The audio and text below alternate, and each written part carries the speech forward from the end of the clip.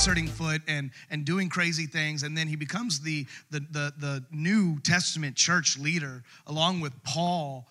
They start, spreading the gospel throughout all different areas. And then we get to Peter's letters to the church. 1 Peter and 2 Peter, two different letters.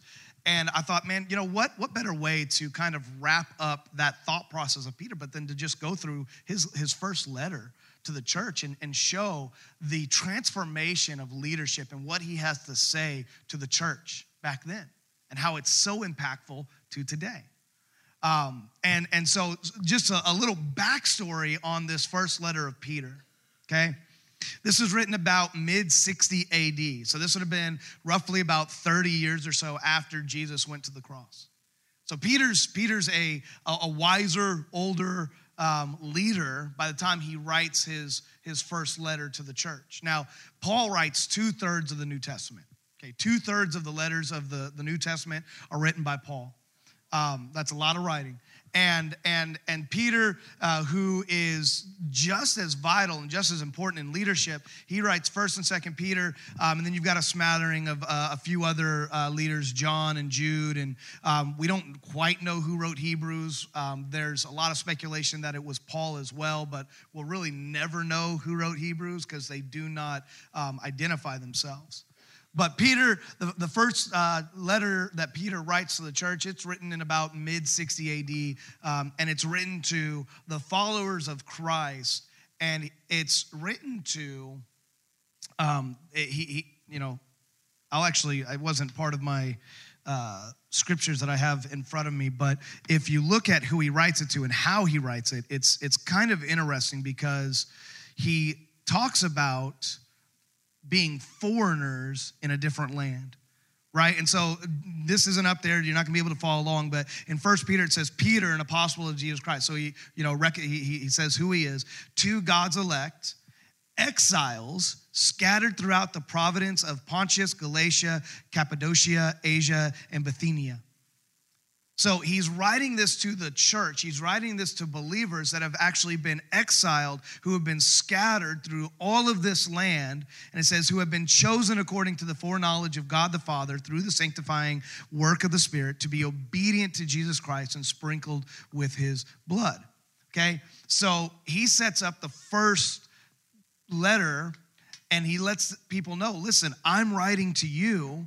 You who have been exiled, you have been chased out of your homes and out of your home countries, I'm writing to you this letter.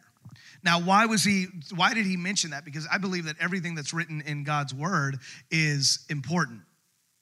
And so when you look at what he says, I'm writing to you as exiles. That means that something within the church, within the government, was chasing these believers. And if you look at the Roman Empire of that time, the emperor of Rome was very anti-Christian, very anti-God, and he was chasing them out. And it wasn't just like, oh, hey, you don't have the freedom to pray at school, or you don't have the freedom to talk about God at your work. It was, if we find out that you're a Christian, we're going to kill you. So you got to recognize it wasn't just, hey, we don't like you. It's we want to kill you because you have this belief in God.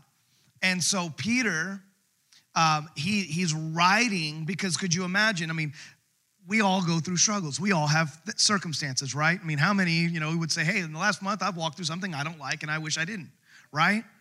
So. And listen, this is not to belittle anything that we walk through. Okay, so I want you to hear this, but I want to kind of give some balance to this.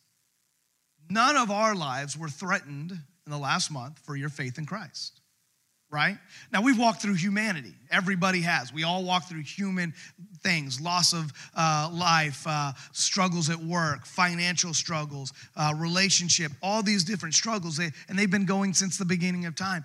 But the one thing that we don't have right now, that I would say that we really don't have, is we don't really have persecution of the church here, right? And so we don't know what it's like to have compiled on top of normal everyday humanity the fact that if you say that you're a follower, you could die.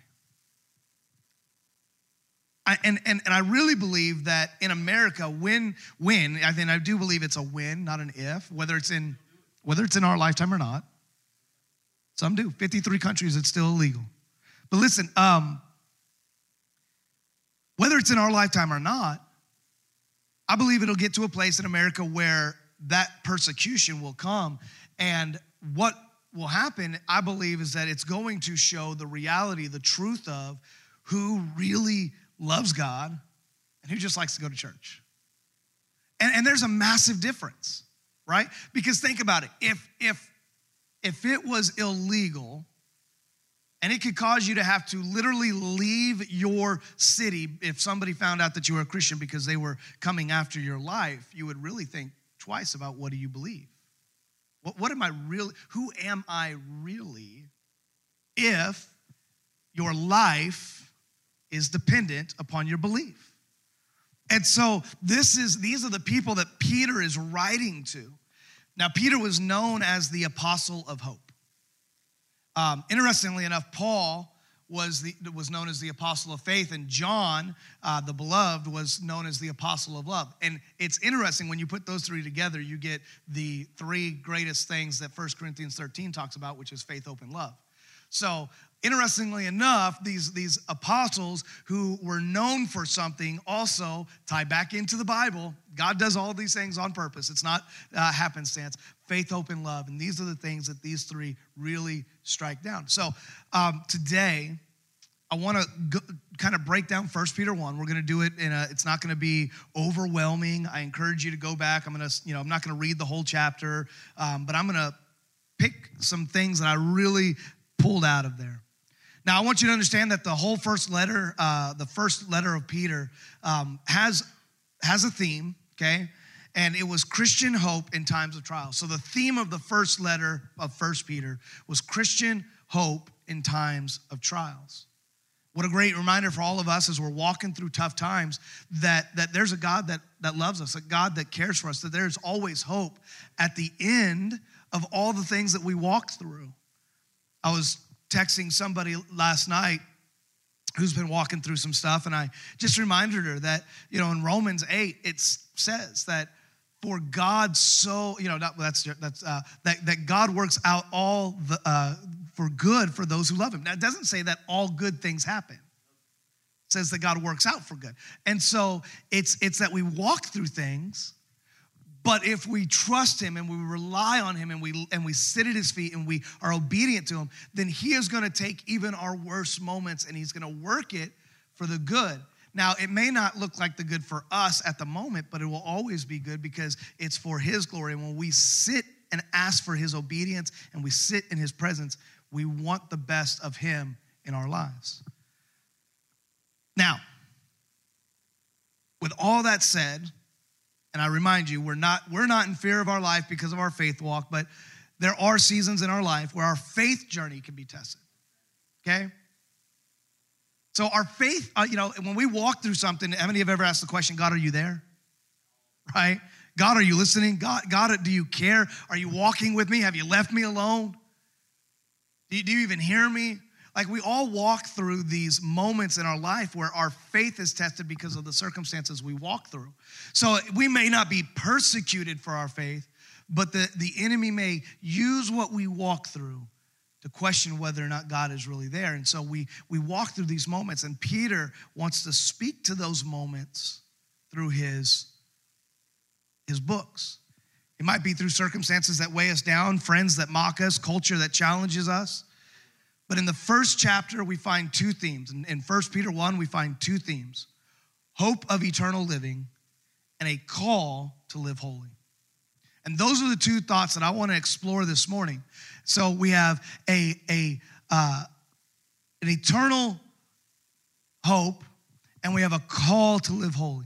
So let's look at the first one. The first one that Peter brings us to is an eternal mindset, okay? He challenges us with not just focusing on the here and now, the moment that we're walking through, the struggles that we're dealing with. Our old pastor used to call it navel gazing. where you're so focused, you're just, looking at your navel, which feels really weird, by the way. But how many have ever felt like they've walked through life and they're just like, oh my goodness, my life, and heads down. I call it the Eeyore syndrome. It's just where we're just so, oh God, it's another day. I don't know what to do. And Peter calls us to get out of that mindset and into eternal mindset. So I'm going to read 1 Peter 1, 3 through 7. Now, this translation is the Passion Translation. And so you can follow along. It says this: celebrate with praise the God and Father of our Lord Jesus Christ, who has shown us his extravagant mercy.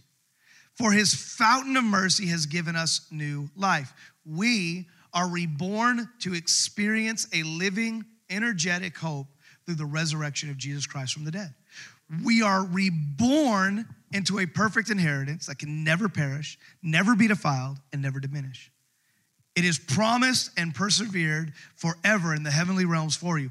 Through our faith, the mighty power of God constantly guards us until our full salvation is ready to be revealed in the last times.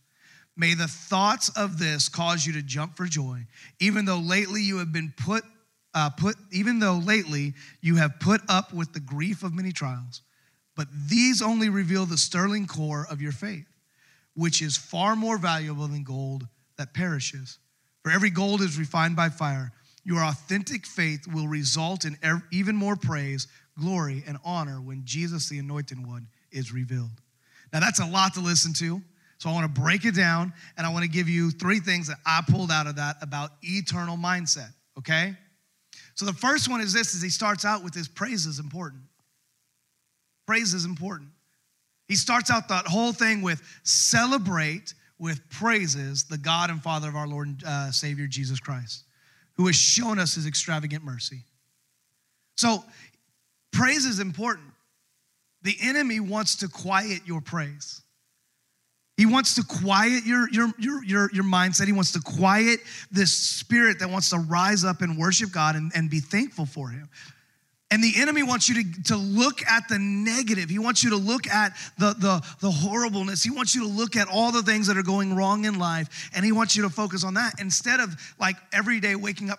I heard this thing recently, and it was, if you wake up, so this is science, psychological stuff, right? That if you wake up every morning and you tell yourself, man, I had a great night's sleep, you know that it fires neurons in your brain that will actually tell the rest of your body that you had a good night's sleep. And so, because how many have woke up and man, oh, I wish I could have a couple more hours of sleep, right? And so your body triggers that like, oh, we're not rested. We're not ready for the day. And you get sluggish and you need other things, whether, and I'm not bagging on coffee or energy drinks because I need those as well, right? So, so the thing is that what we think and what we say has power. The Bible's, and this is what Peter's saying. Listen, you got to remember who he's writing to. These are not people that live in pretty houses, that life is going good. He's writing to people that are being chased down for their faith, that they've literally had to move because of fear of death. And he's saying, listen, even in the midst of this moment in your life, celebrate God, praise God, because he has showered us with extravagant mercies. And so if they can go there, if they can get to that place, how much more so is God speaking us today that praise is important, that we got to celebrate him. Wake up in the morning and proclaim over your life. Listen, this isn't voodoo. This isn't new age, name it and claim it. No, I'm telling you, the Bible says that we have the power of the tongue speaks forth life.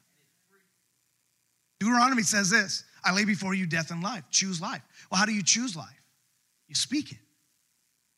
You think it. There's that power of, I'm not gonna give you my space and allow you to change what God has given me in my spirit. If you come into my 3-foot bubble, I'm gonna give you all of me, which includes all of the God that is in me. And my circumstances, though they may emotionally make me go up and down because we're human and we're not robots, I'm not going to allow it to define who I am. I'm not going to allow the identity of those things to become who I am. And I'm not going to allow the enemy to title me something that I'm not, because the praise of my mouth goes to the one who created me. I wake up and I celebrate that God. And when I get down, I'm going to celebrate that God. And last week I talked about it, what we listen to, right? It's no ploy that the devil was the choir director in heaven before he got cast out. And this is not a bag on all secular music, but this is a pastoral, spiritual recommendation of what we listen to is important. Dealing with teenagers for 13 years, music was a big conversation, right? Because you listen to, not like I said, not all secular music is bad, but a lot of it is, because it goes in the face of what we're trying to build our spirit up, you know? And I like country music. It's one of my secular genres that I do like to listen to. But you know, even on a playlist, there's a lot of songs in the country music that I will skip through. Why? Because I'm in love with my wife of 20 years. I don't need to hear a song that's talking about cheating. Right? Oh, but it's just music, Pastor. It's just music until you've had a fight with your wife and somebody else gives you attention, and you got that song playing in your head. It's just a song until it's not. It's just music until it's not. It's just a movie until it's not. And so it's not that we live in a bubble and we hide ourselves away from culture, but it's that we protect the spirit that was within us, and we allow those things that are in us to be focused in on God, and we praise Him. When you're down, when you're going through it, you probably need to throw some Christian music on and allow God's truth to speak over you. And I'm not even saying worship music. Like, worship music is great. I love worship music, but maybe that's not your thing. Maybe you like Christian rock. Maybe you like Christian contemporary. Maybe you like Christian hip hop. It doesn't matter. You can find it, okay? Let that truth speak over you. Praise is important. The other thing that out of this that Peter talks about is living with an eternal purpose. When we follow God, our purpose is set with eternity in mind. We are not living for the right now. I love what he says. I got to find it again. So he says, we are reborn to experience a living, energetic hope through the resurrection of Jesus Christ from the dead. We are reborn into a perfect inheritance that can never perish, be defiled, or be diminished. It is promised and persevered forever in the heavenly realm for you. Through our faith, the mighty power of God constantly guards until full of salvation. So here's the thing. He's saying, listen, your today may be tough, but you've got an eternity to be focused on. And if my job, if my heart and my mind are focused on eternity, then I get past maybe some of the struggles of my life, and I realize when eternity matters, what do I want to be focused on? If eternity is the goal, which, listen, I understand, sounds a little scary. But if eternity is the goal, and if heaven is my gaze, then I'm going to let certain things fall at the foot of Jesus and not going to, listen, does it matter if you've had a bad day in the scope of eternity? No, you take a deep breath and you refocus. If you've had a bad day, at the end of the day, man, you just give it to God. God, I'm sorry. I was a bumbling fool. I did this. I said this. I let my attitude get the best of me. I let my emotions get the best of me. I let my addictive nature get the best of me. Whatever it is, you lay it at the foot of the cross. You say, God, I want to do better. And then what's cool about eternity is when you've got that focus, man, you want to take people with you. It's not good enough to show up at heaven's doors with my ticket to punch. I want other people to experience that. Because the alternative is that they don't experience that. You know, we could scare people to hell all day long, or scare people out of hell all day long. You know that only lasts so long, right?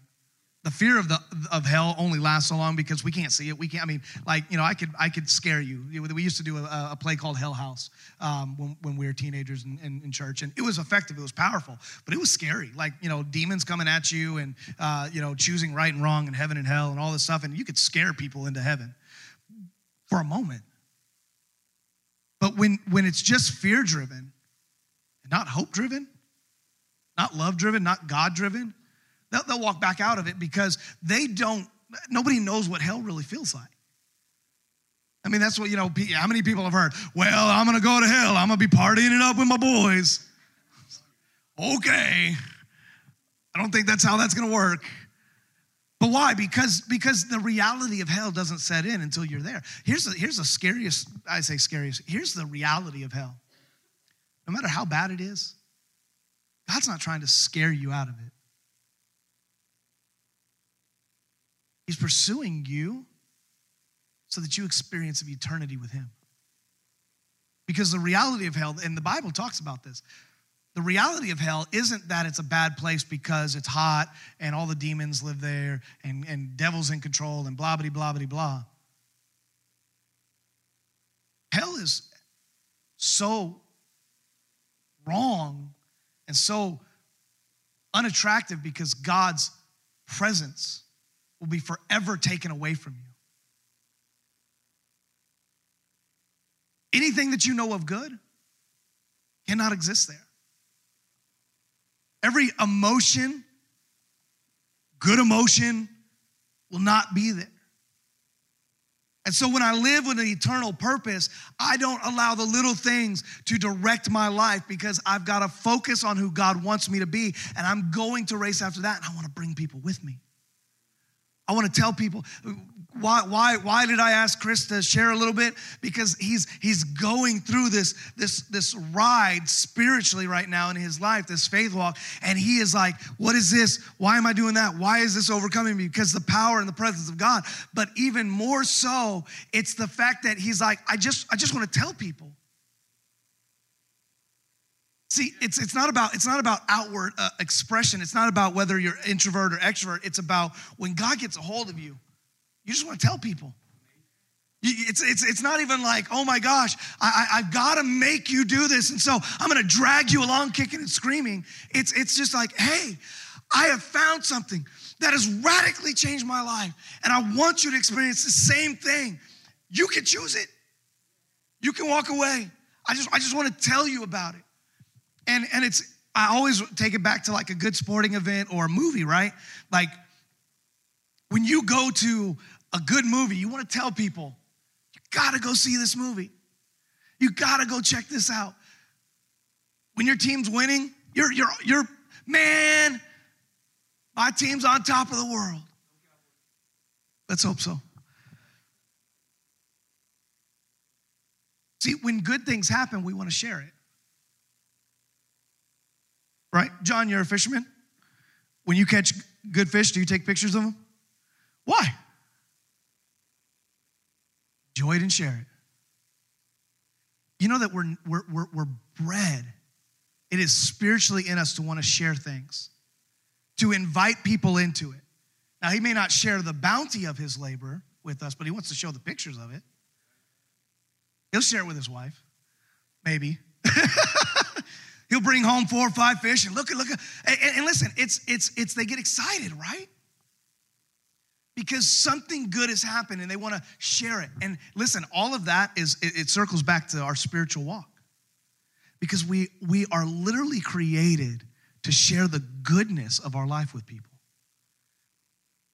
We're not meant to be isolated. We're meant to be together. We're meant to do things together. We're meant to share the good things of life. And the problem is that we have been told by culture, and we've been told to keep quiet, don't let people in, guard our hearts from even the good in life, and just walk through life alone. And God says, no. The good is to be shared. Life is to be shared. Life is to be walked through with people, so that way when you're walking through the tough times, you've got an army of good, godly people ready to celebrate and to pray and to walk with you.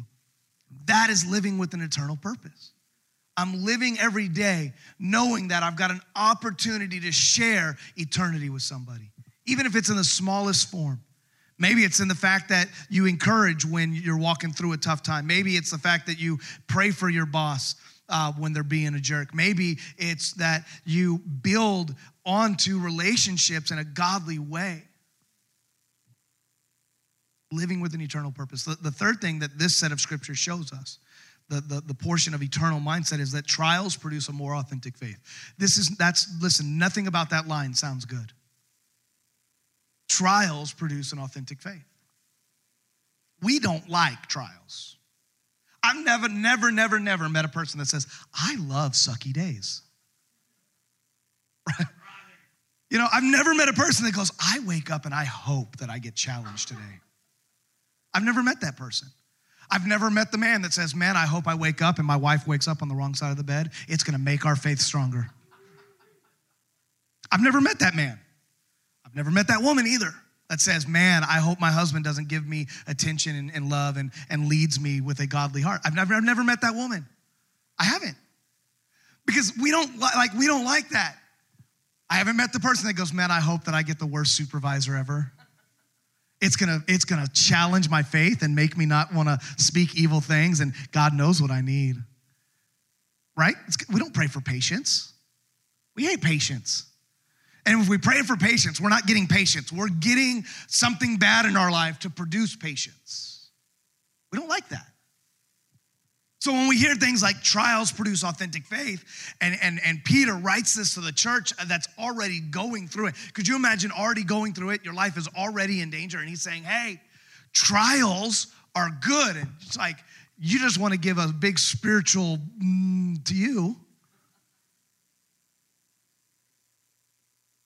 Peter, shut your mouth. You obviously haven't learned. Because what does he say? He says, listen. He says, may the thought of this cause you to jump for joy, even though, he starts the sentence out, I hope you jump for joy, even though lately you've had to put up with the grief of many trials. But these only reveal the sterling core of your faith, which is far more valuable than gold that perishes, for even gold is refined by fire. Your authentic faith will result in even more praise and joy. Trials produce more authentic faith.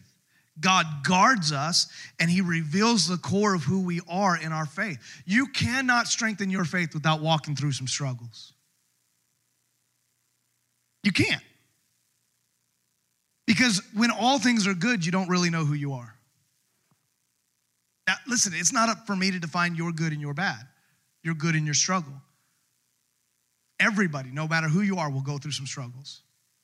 Whether it's identity struggle, whether it's just inward struggles, whether it's financial struggles, whether it's relationship struggles, whatever it is. And if you trust God, they will always come back to strengthening you spiritually, because when you have relationship struggles, it challenges the inside of you. Am I going to put God first? And am I going to trust God's word that says, if I pray for my enemies, it's like heaping hot coals on them. If I pray for my enemies, God is going to take care of me. If I put, and here's the thing, a lot of times, you know, within marriages you hear, well, how do I fix my spouse? You don't. Like, you don't. If it's up to you to fix your spouse, it will always remain broken. You don't have that power. Can you pray for them? Yes. Can you work on yourself?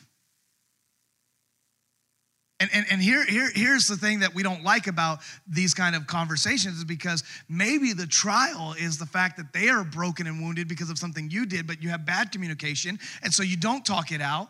And instead of focusing in on yourself and how can I become the husband or wife that God has called me to be, we want to focus on the negative of them. And so we go, well, God, if you would just fix them, I would be a better person. Right? If my husband would just be attentive to the needs of the house a little bit more, instead of expecting me to just pick up everything and clean everything and do the dishes and yada, yada, yada, if he would just give one little notice, then I would be blah, blah, blah, blah, blah. And the reality is, and I can attest to this, and me and Stephanie would be, I think, very honest with our relationship. We've had very big ups, very big downs. We've never talked about divorce. We've never talked about calling it quits. That's not even in our vocabulary. But we've had moments in our 20 years of marriage that have not been great.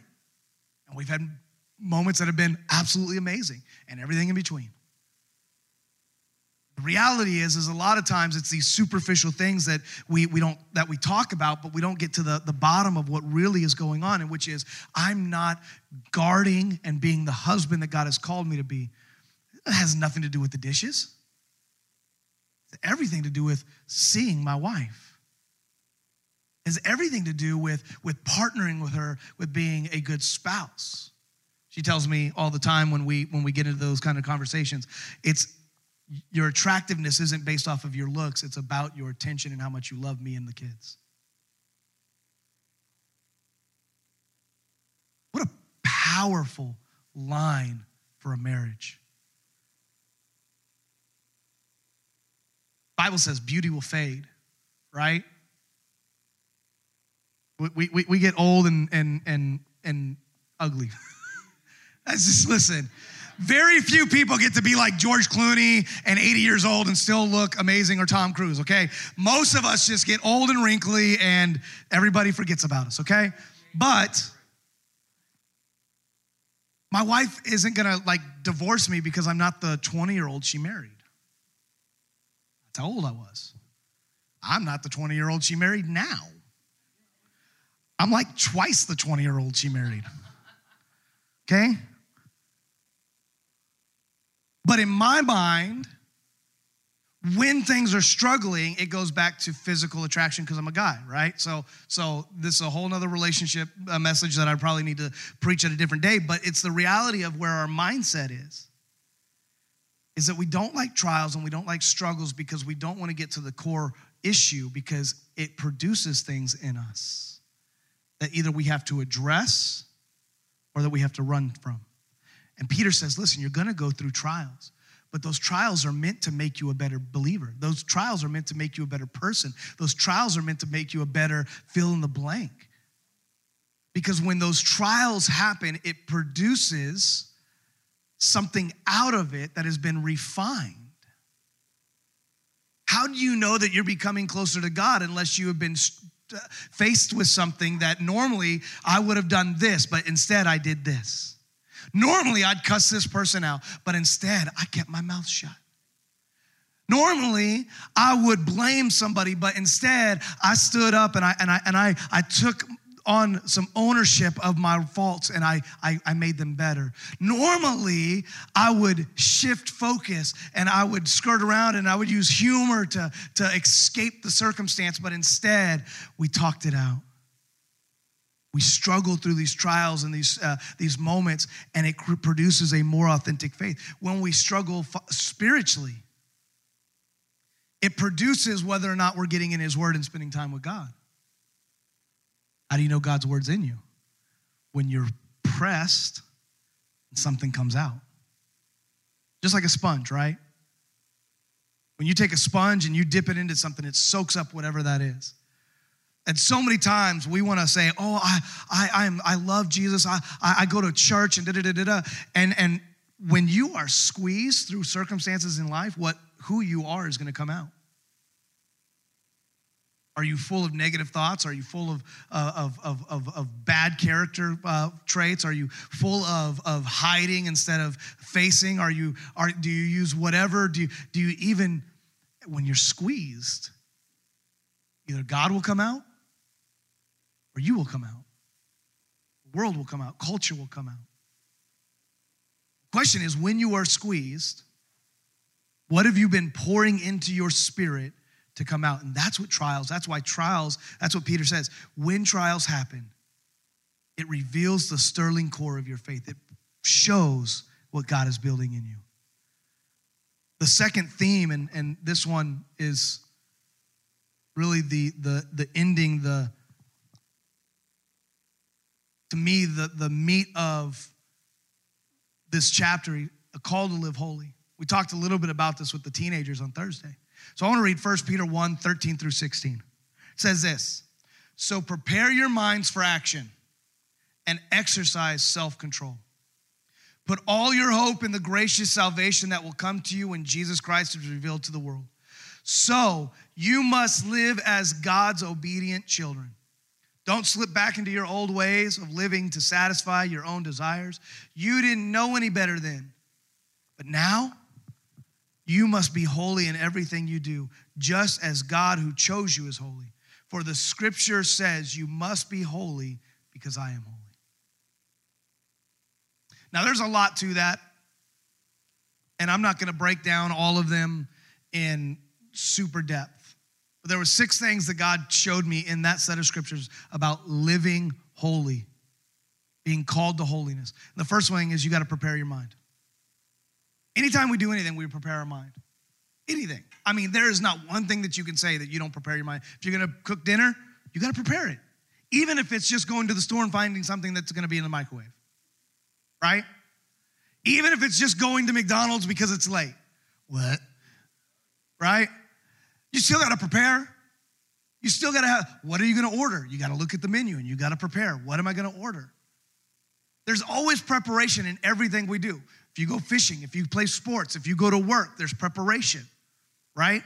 Every morning when I go to my quote unquote other job in my monkey suit, and I clock in at 7:30, before we get started with the day, we have a meeting.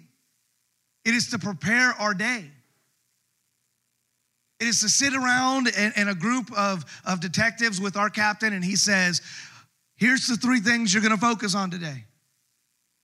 He prepares us, because if left just up to us, we'd read the reports and we wouldn't deal with any of them. That's not important enough.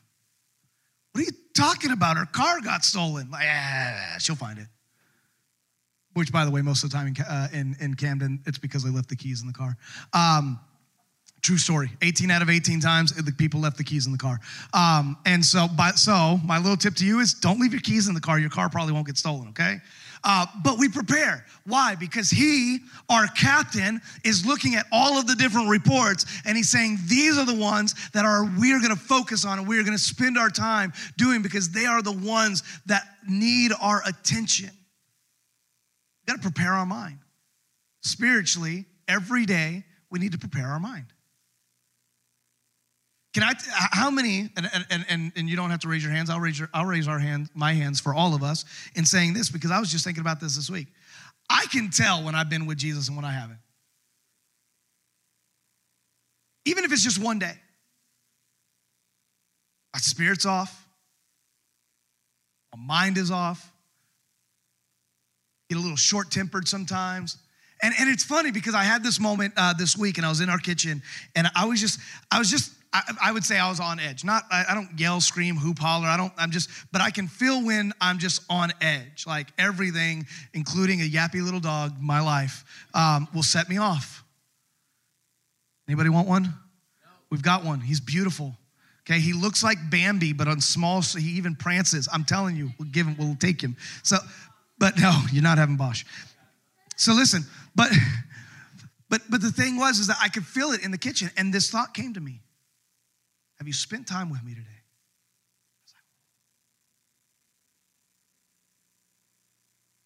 Have I prepared my mind for the day? Have I allowed God to come in and set the tone for my life? Because if not, the alternative is your brain and your emotions are going to run on autopilot, which isn't good. You got to prepare your mind. You got to exercise self-control. Paul says that all things may be lawful for me, but not all things are good for me, right? So I got to exercise what is best for me in my spiritual life. Watching that movie going to get you to hell, take you to hell? Probably not, but is it the best thing for you?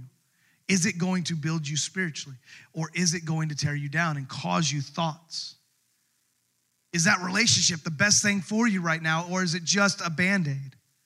Is that friendship benefiting you or hurting you in your spiritual walk? You've got to exercise self-control in the things that you should and should not allow into your life in that moment. The third thing is you got to put all your hope in Jesus, not just some of it. You can't just say, well, I hope in Jesus today, but tomorrow when everything's going okay, I'm hoping in myself. I've got this. God, you could take a day off. I got you.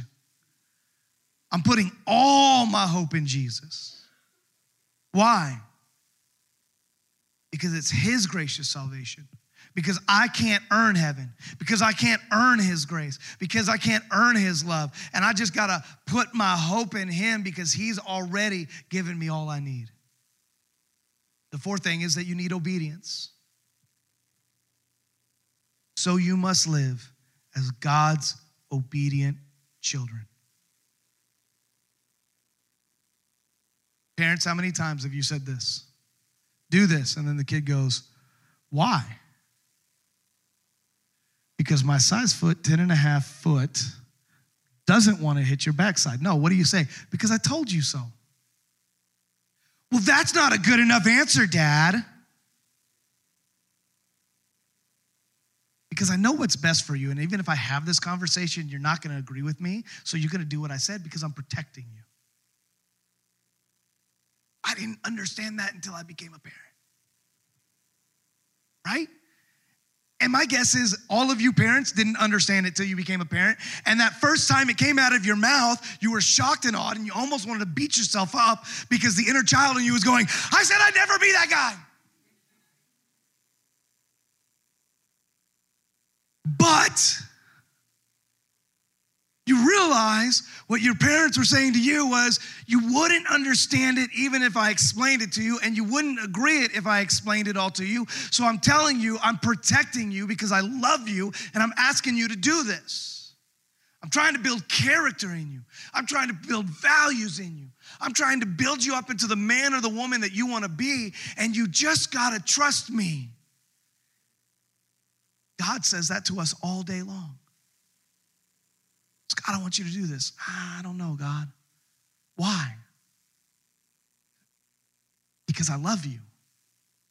Because I'm protecting you. Because I'm building characters and values in you that you wouldn't want on your own. And so I'm asking you to do something even if you don't understand it.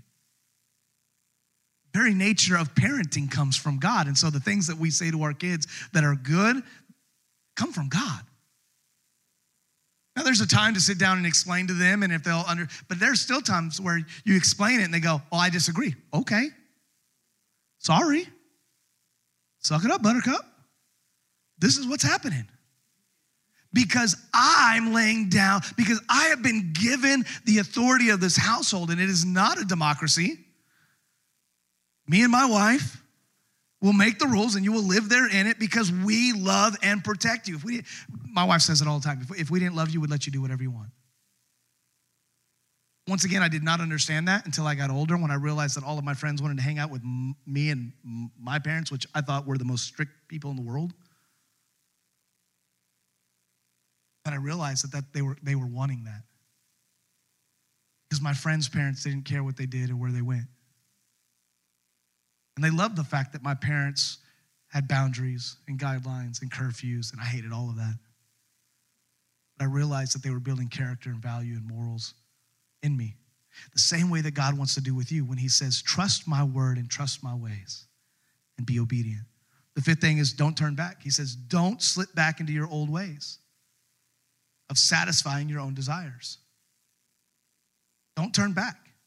Don't turn back to the things that you used to numb the pain with. Don't turn back to the things that created comfort even even if they were wrong. Don't turn back to the ways that were anti-God or before God, because they will not provide the comfort and the love and the purpose that God has for you. Don't turn back. And the last thing within that set of scriptures is live holy. This is where I want to end it. Anna, you can come up. So we have these two things that Peter focuses on. Have an eternal mindset. Keep focused on the purpose that God has called you to. Praise is important. Living with eternal purpose is important. Understanding that trials produce authentic faith. And then he says, I'm calling you to a higher level of living, so prepare your mind. Exercise self-control. Put your hope in Jesus. Be obedient to God's will and word. And don't turn back. And then he ends all of this with, but now you must be holy in everything you do, just as God who you chose is holy. For the scripture says you must be holy because I am holy. Does that sound daunting to anybody? I mean, just on a real level, tomorrow I want you to wake up and I want you to be holy. Like anybody else go, I don't know. What does that mean? How do I get, because what do we think of when we first think of holy? We think of perfect. I can't be perfect. God didn't create me perfect. He may have created me perfect, but I lived in a flawed world. So I have these flawed character things that I've allowed in my life. I have these flawed morals and these past decisions that have affected how I view my future decisions. So how can I wake up tomorrow and be holy? And it was interesting when I was studying what holiness looks like. To be holy is to be absolutely devoted to God in all we do, demonstrating who He is to the world. Here's the cool part about holiness. It has nothing to do with you. But, right, John writes, he says, I must decrease so that He must increase. Holiness is saying, I need less of me and my thinking, less of me and my wants, less of me and my desires, less of me and the things that I need to numb the circumstances and the pain and the hurt of my past. And I need God to come and invade more of me. Holiness has nothing to do with you. The only thing about holiness that has to do with you is your willingness to get out of the way and to say, God, I want to follow you in all that you do. That's what it says. Holiness is absolute devotedness to God. When you're the only believer in the room, are you absolutely devoted to God? Or are you afraid of what people may think? That's real. Like, it's tough going into a room where you know that you're the only one that thinks differently.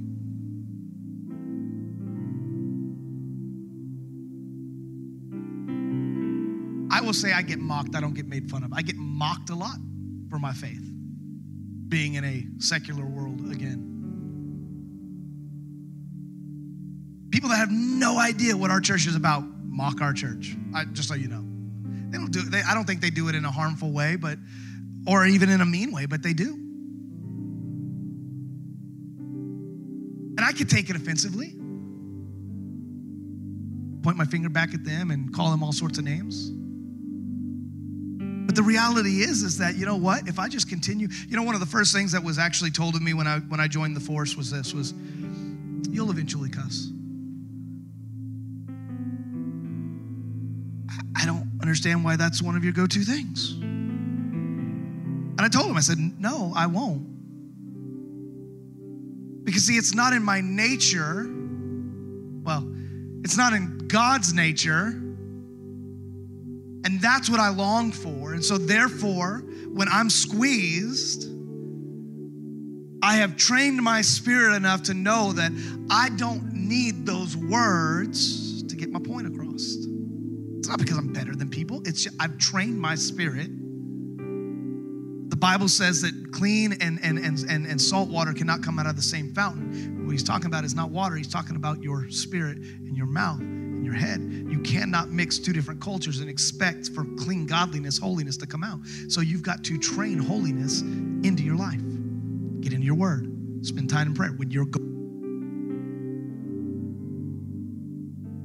people are always amazed. Chief has told me multiple times, we've gotten in circumstances where it's intense, like trying to force a 6'4", 200 and something pound dude into a car, and he doesn't want to go. My 5'7" self is right in the middle of it. Snappy dappy do, baby.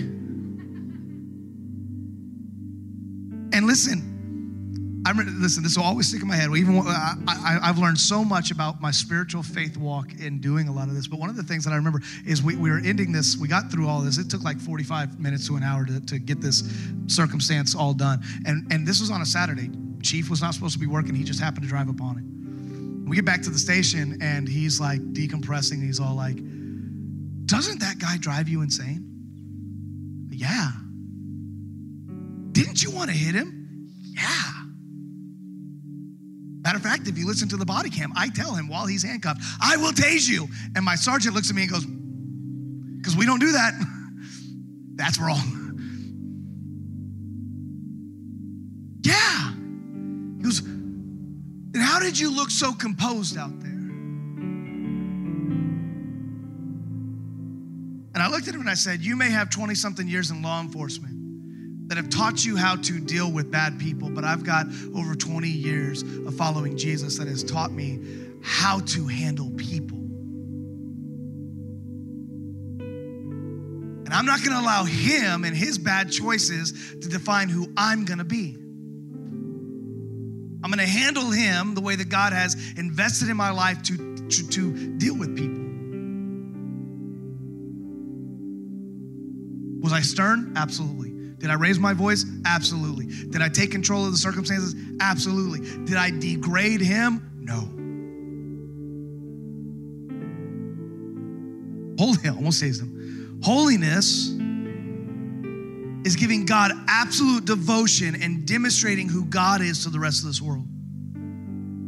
The Hebraic concept, or the Hebrew concept of holiness, is to be set apart. We are a people set apart for God. Grace has embedded holiness into our lives, yet we are to make right choices and yield to Christ, God's word, and it's the Holy Spirit lives in us. I love this statement when I was studying holiness. Holiness is not merely actions we perform, but what we absorb and manifest as we live our lives in God's presence.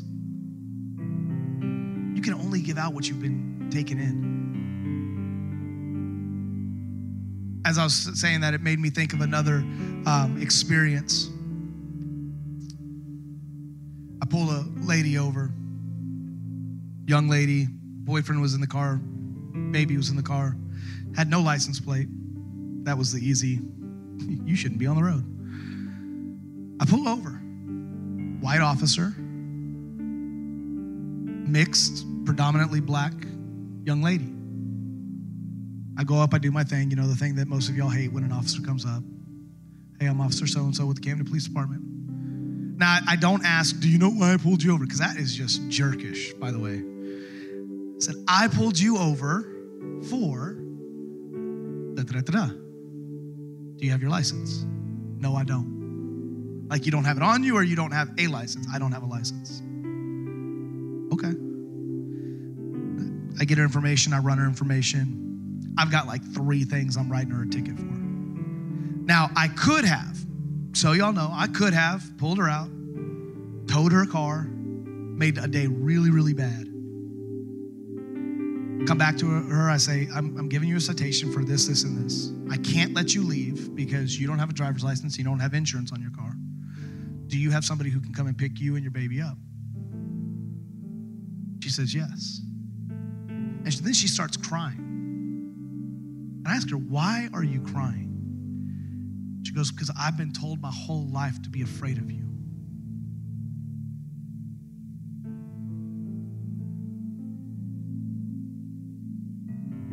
Because culture has lied to her because of her color and her culture that I'm the bad guy, strictly because I wear a badge and I'm white.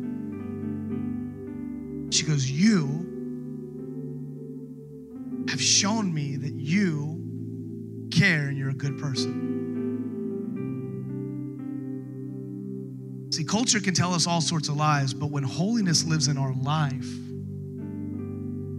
it's unexplainable to and undeniable to people. That her whole life she's been told, be afraid of the officer, be afraid of the officer, be especially afraid of the white officer. They want to hurt you, they want to arrest you, they want to do bad to you. And she is crying and thanking me for writing her a citation, people. I walked away really confused.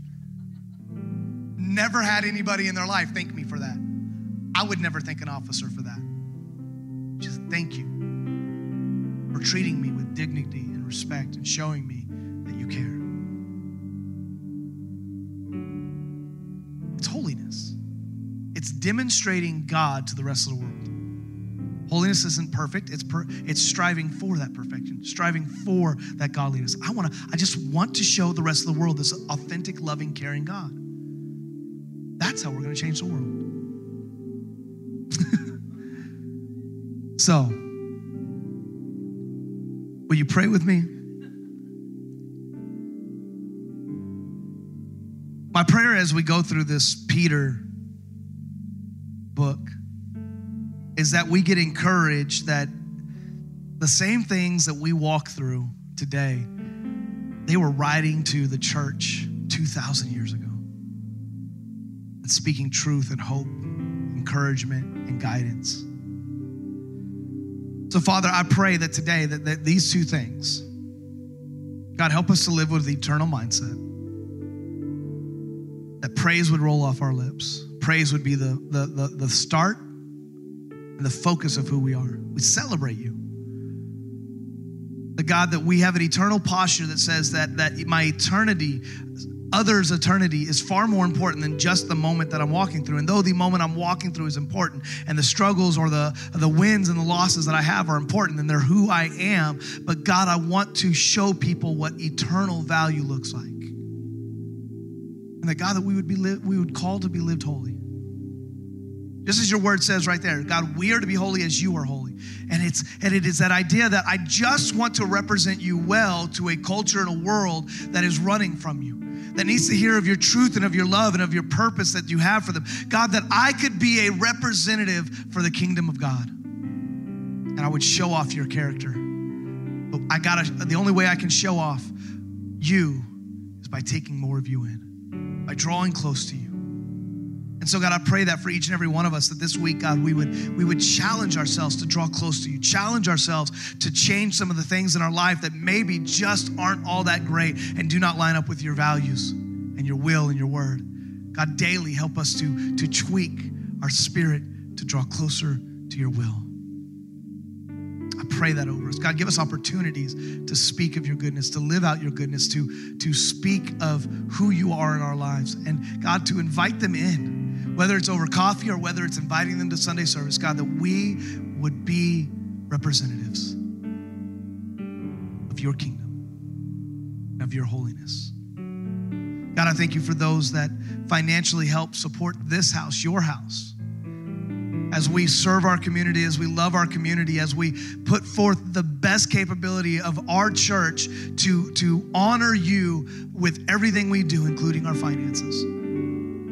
I thank you for those that partner with your will of what you say our finances should look like. Bless them. God, take this week. God, bless us, but help us to be blessings. Father, we love you and we thank you. We give you honor and glory. In Jesus' name we pray. Amen.